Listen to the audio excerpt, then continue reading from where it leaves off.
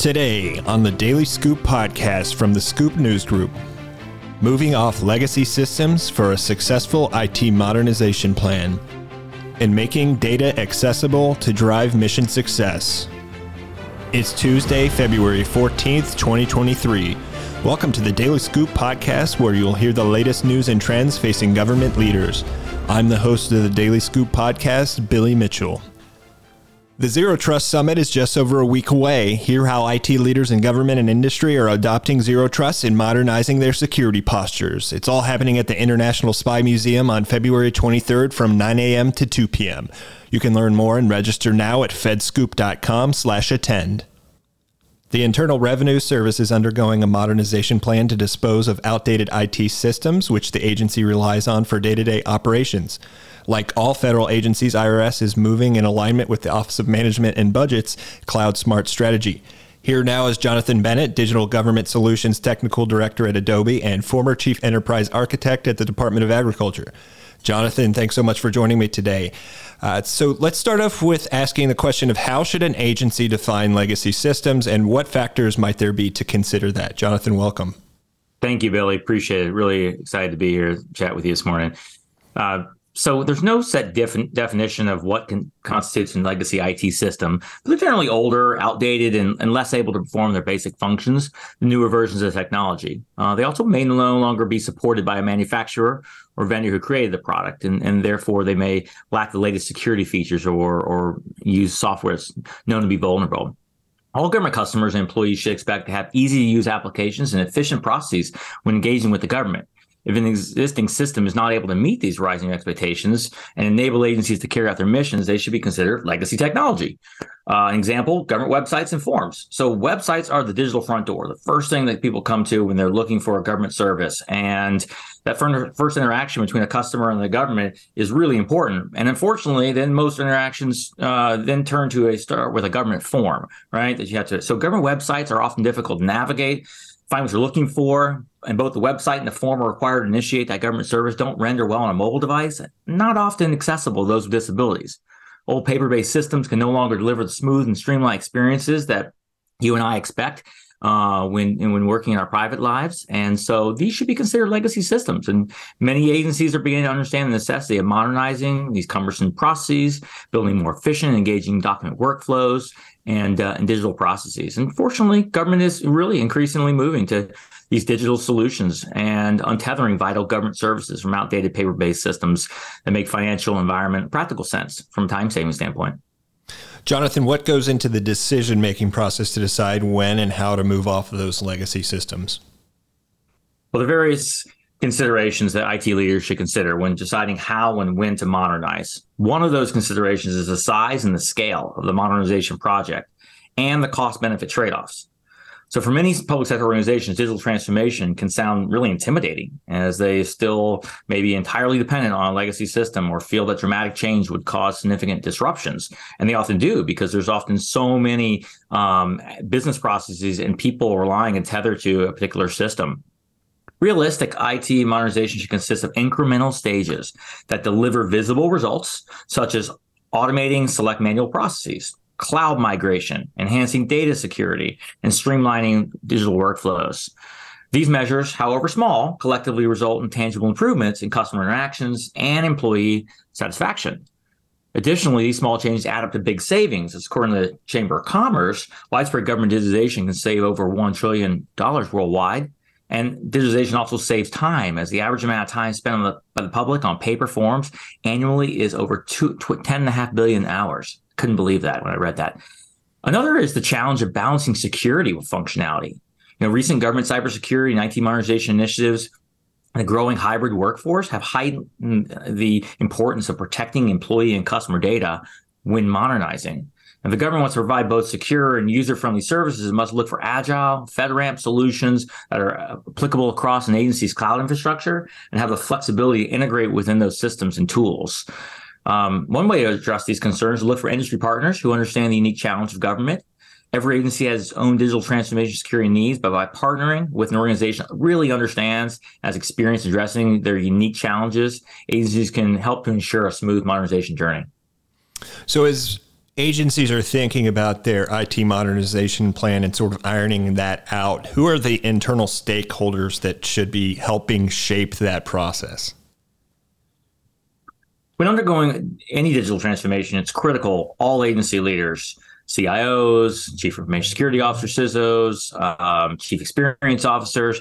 One person may be forgotten a lot of times, the Chief Enterprise Architect, looking across an entire organization and looking at how systems and work together, looking for duplication and looking at ways that we can streamline that delivery of service benefit.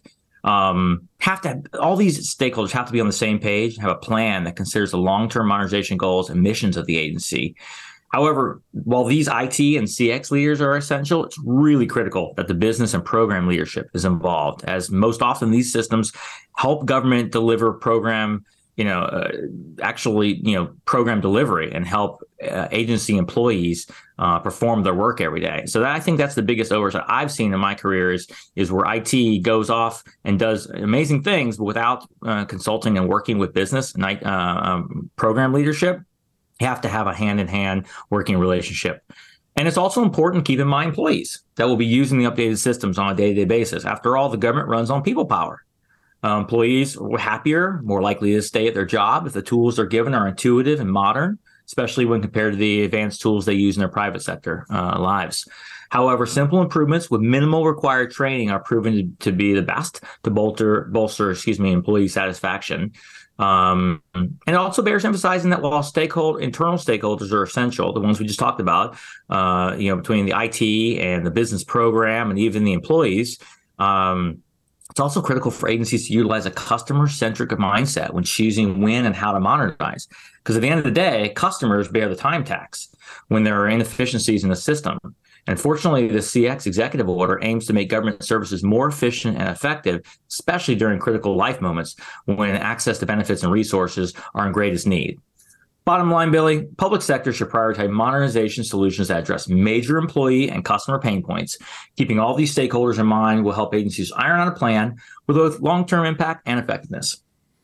So, Jonathan, obviously moving off of a legacy system can come with some frustrating downtime potentially, but obviously organizations want to prevent that as much as possible. So what can they do to make sure day-to-day operations go uninterrupted as they sort of modernize and replace those legacy systems? And that's the key, Billy, replace. If you think about, a single family house and maybe two people decide to move in together and build a house to support them.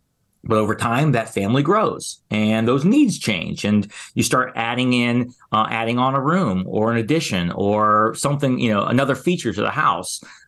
Because I wouldn't just buy another house just to support that sometimes. It's easier to just bolt on and add on. And that's what happens with IT systems is it was designed and developed for one particular process or purpose, sometimes, decades ago. And then over time, IT modernization has been building upon or enhancing those rather than replacing them. So one of the biggest struggles I've seen is agencies deciding when to actually retire a system and making a hard decision to build a parallel system or build a system in parallel, and then have a realistic migration plan where you move off of and actually retire a system. So I'd say that, the integration of new technologies can be a major hurdle for agencies when attempting to modernize. Which is why industry and agency collaboration is critical to facilitate seamless modernization process. Ultimately, better collaboration among industry leaders means better collaboration between industry and government, which helps ensure a smooth digital transformation doesn't hinder operations.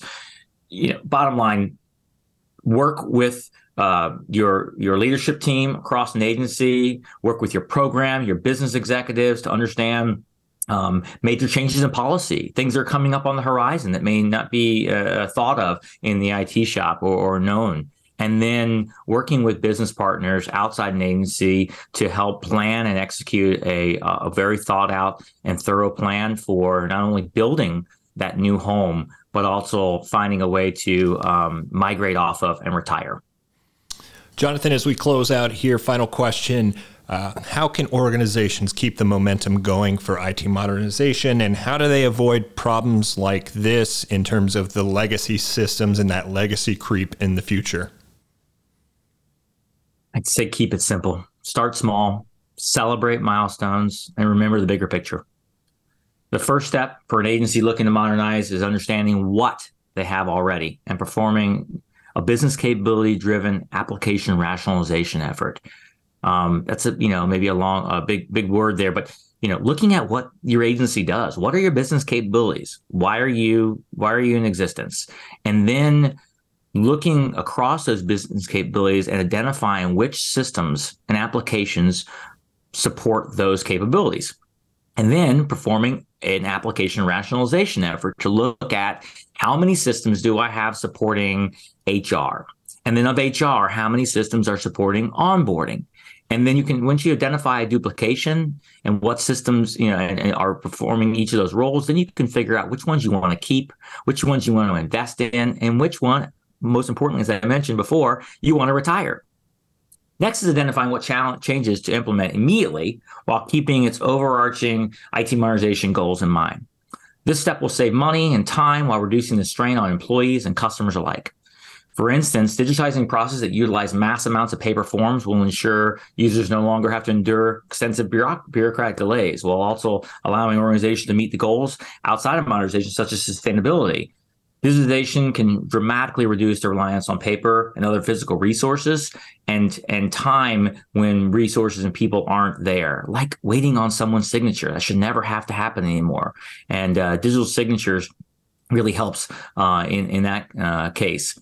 And then splicing together siloed solutions as a result of external pressure to modernize is unlikely to achieve any desired technology goals, in my experience. Agencies should avoid short-sighted decision-making in the name of modernization and just doing something to put a stamp on it. As with any long-term effort, it's important to share the successes and take a measure of what's been achieved and adjustments that need to be made. So regularly checking in with your program and your business folks, executives, and working across the different IT groups, and then even your agencies that you work and you share data with or share certain mission areas together with. Ultimately, challenges such as competing priorities and naysayers will undoubtedly come up. But don't let that slow your stride. Modernization requires slow and steady commitment and a focus on the bigger picture. Jonathan, thanks so much for your time today. It's been a pleasure, as always. I hope we can do it again soon. Absolutely. Thank you so much, Billy. It's been really great speaking with you this morning. Take care. You can learn more about IT modernization efforts across government at fedscoop.com. On Thursday's episode of the Daily Scoop podcast, you'll hear more about the work ahead for IRS to move off those legacy systems. The Government Accountability Office's Dave Hinchman joins me to discuss what his team learned about IRS's modernization strategy. That show debuts Thursday afternoon at fedscoop.com and wherever you get your podcasts. Agencies across government are working to make data more accessible internally and to the public. In this interview with my Scoop News Group colleague Wyatt Cash, Laura Biven, Data Science Technical Lead at NIH's Office of Data Science Strategy, and John Auerbach, Senior Vice President for Public Health at ICF and former Director of Intergovernmental and Strategic Affairs at CDC, discuss best practices for making more data available and usable. Biomedical research is very much a data-rich science. And at NIH, we see our role as helping researchers access and use those data effectively. And so many of the institutes and centers across NIH steward and own their own data repositories where researchers can go to access really valuable data sets for their research. Across the NIH, we have a strategic plan for data science, which envisions a modernized and fair biomedical data ecosystem. And here, fair means findable, accessible, interoperable, and reusable data. And I work in the Office of Data Science Strategy, where we have the responsibility to implement that strategic plan. And so a lot of our work involves providing the connective tissue across the different repositories that are owned by the different entities across NIH. And so we work to develop the data services and the programs and the funding programs that will allow researchers to run workflows across those different repositories in the most effective ways possible. And John, I'm curious to hear your perceptions about what progress you're seeing with health agencies at the federal as well as state and local levels in making data more accessible and usable. Well, there are multiple efforts underway to make data more accessible as well as accurate and timely. Virtually all of the federal and the state health agencies are now engaged in activities to strengthen their data systems. And let me give you a few examples. CDC has established a new Center for Forecasting and Outbreak Analytics to help it better predict and manage emergencies of all kinds. And the center is going to model and evaluate forecasting efforts, establish and maintain data and analytics technology, and collaborate with state, local, tribal, and territorial leaders to support decision-making. Health Resources and Services Administration, or HRSA, is adapting its uniform data system, that's the data system that comes from the community health centers around the country, so that it is more aligned with the emerging U.S. core data for interoperability standards. And that will allow the agency to better understand and share information about the characteristics and needs of 30 million people. And finally, I just would mention CMS because they're engaged in an initiative to ensure that both healthcare professionals and the public can easily find, access, and use important information, including information about the quality of care.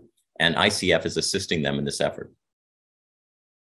Well, Laura, I know there's certainly a lot of challenges, but I'm curious, what kinds of challenges are you still facing most in your position? And how have federal initiatives like the Federal Data Strategy and the Evidence Act, et cetera, how have they helped advance your efforts at NIH? That's a great question. Interoperability is still very hard. Interoperability between data sets requires not just a sort of harmonization of the different types of data and the way that those data are organized, but also harmonization between the platforms where they live. So thinking about APIs and other standard ways to access the data that are consistent across different platforms. And that often requires a degree of consensus building across a number of different organizational entities. So the government policies that you mentioned are certainly incredibly helpful in terms of setting expectations for governments and for researchers in meeting some of those challenges. And John, from your somewhat broader perspective in the health arena, what challenges are you also seeing? And again, how have initiatives like the Federal Data Strategy and other initiatives like it, how are they helping agencies manage data for broader public use? Great question. Well, I highlight three major challenges, each of which I think is being worked on. The first is the need for sustainable resources. And because of COVID, there were a lot of funds that were made available to work on data, but some of these funds are one-time only, and we need to make sure that the funding is sustainable because these aren't one-time only investments. We need to make sure that the data systems are both transformed, but then sustained. A second challenge that I've mentioned is the need to ensure that the workforce has the skills that are needed to transform and maintain the data and information systems. And this requires being able to attract and keep those with the needed skills, as well as to train existing members of the workforce. And this is a challenge because these positions are very competitive now. And finally, I mentioned that a major challenge is that the data modernization efforts aren't only needed at the federal level. Data systems also have to be updated, supported, and aligned at the state, local, tribal, and territorial levels in both the healthcare and the public health sectors. And given that there's a good deal of uneven capacity across the nation, this will require a lot of attention. To your point about is the federal strategy working, I think absolutely. In spite of these formidable challenges, the attention that's been brought to the vision for the future, but also these challenges means that there is likely to be attention paid to them. And as I've indicated, there are many efforts underway to do just that. Well, Laura, let's move from policy initiatives to the practical. What are some practical best practices that NIH has learned that other agencies might consider, especially in capturing greater intelligence out of data and then facilitating the use of things like APIs, for example, for data sharing? So as I mentioned, I think interoperability of data assets is a really key component for us in terms of helping researchers gain the maximum insight possible out of the data that NIH stewards. And so we have a number of different programs and practices to help us make those data interoperable. NIH has been a bit ahead of the curve in terms of putting most of our data assets in the cloud, which allows many different resources, researchers to access those data regardless of where they are geographically, and to participate in large-scale collaborations around those data. We also have programs that are actively testing out different types of standards and APIs and tools that would help researchers search for data across the different repositories, as well as run workflows across them. So we have a number of different programs in place that are helping us advance that science. We also have some initiatives looking sort of far upstream in terms of how data are created. And here the emphasis on AI and machine learning has really proved to be a good motivator, where we're really looking at the skills and competencies that our biomedical research teams need to have in order to make the data that they create ready for AI and machine learning. And so that's another area of emphasis for us. I appreciate your outlining those. And then, John, what additional or other best practices are you seeing in these areas that you might recommend? Well, I think fortunately there are a number of best practices now, and I'll mention just a few. The first one really dovetails with what Laura has been saying, and that's the increasing federal practice of storing data in the cloud and utilizing FHIR standards. And that's laying the groundwork for standardization and interoperability. And just as one example, 75 out of CMS's 200 applications are already in the cloud. A second practice, though, that I'd highlight is the current work to update the U.S. core data for interoperability, or the standard questions that are asked in health and human services settings. The current efforts will reinforce the importance of consistency in the type of data that are collected, and it will also result in collecting certain types of data, for instance, data related to social determinants of health and data related to equity in a widespread manner, and some of it will be for the first time. And then finally, I would draw attention to the groundbreaking workforce and infrastructure grant program that was recently initiated by the CDC. This is a kind of astounding $3.9 billion effort that includes support for hiring skilled data personnel at the state and local levels. The grant program combines support for data experts with a good deal of flexibility for states and locals to hire other personnel that are needed to prepare for the current and future public health needs. You can learn more about data accessibility at fedscoop.com. The Daily Scoop podcast is available on all podcast platforms. If you've already rated the podcast on your platform of choice, thanks so much. High ratings and good reviews of the show help more people to find it. The Daily Scoop podcast is a production of the Scoop News Group in Washington, D.C. James Mahoney and Carlin Fisher help put the show together, and the entire Scoop News Group team contributes. We'll talk to you again Thursday afternoon. Until then, I'm your host, Billy Mitchell. Thanks so much for listening.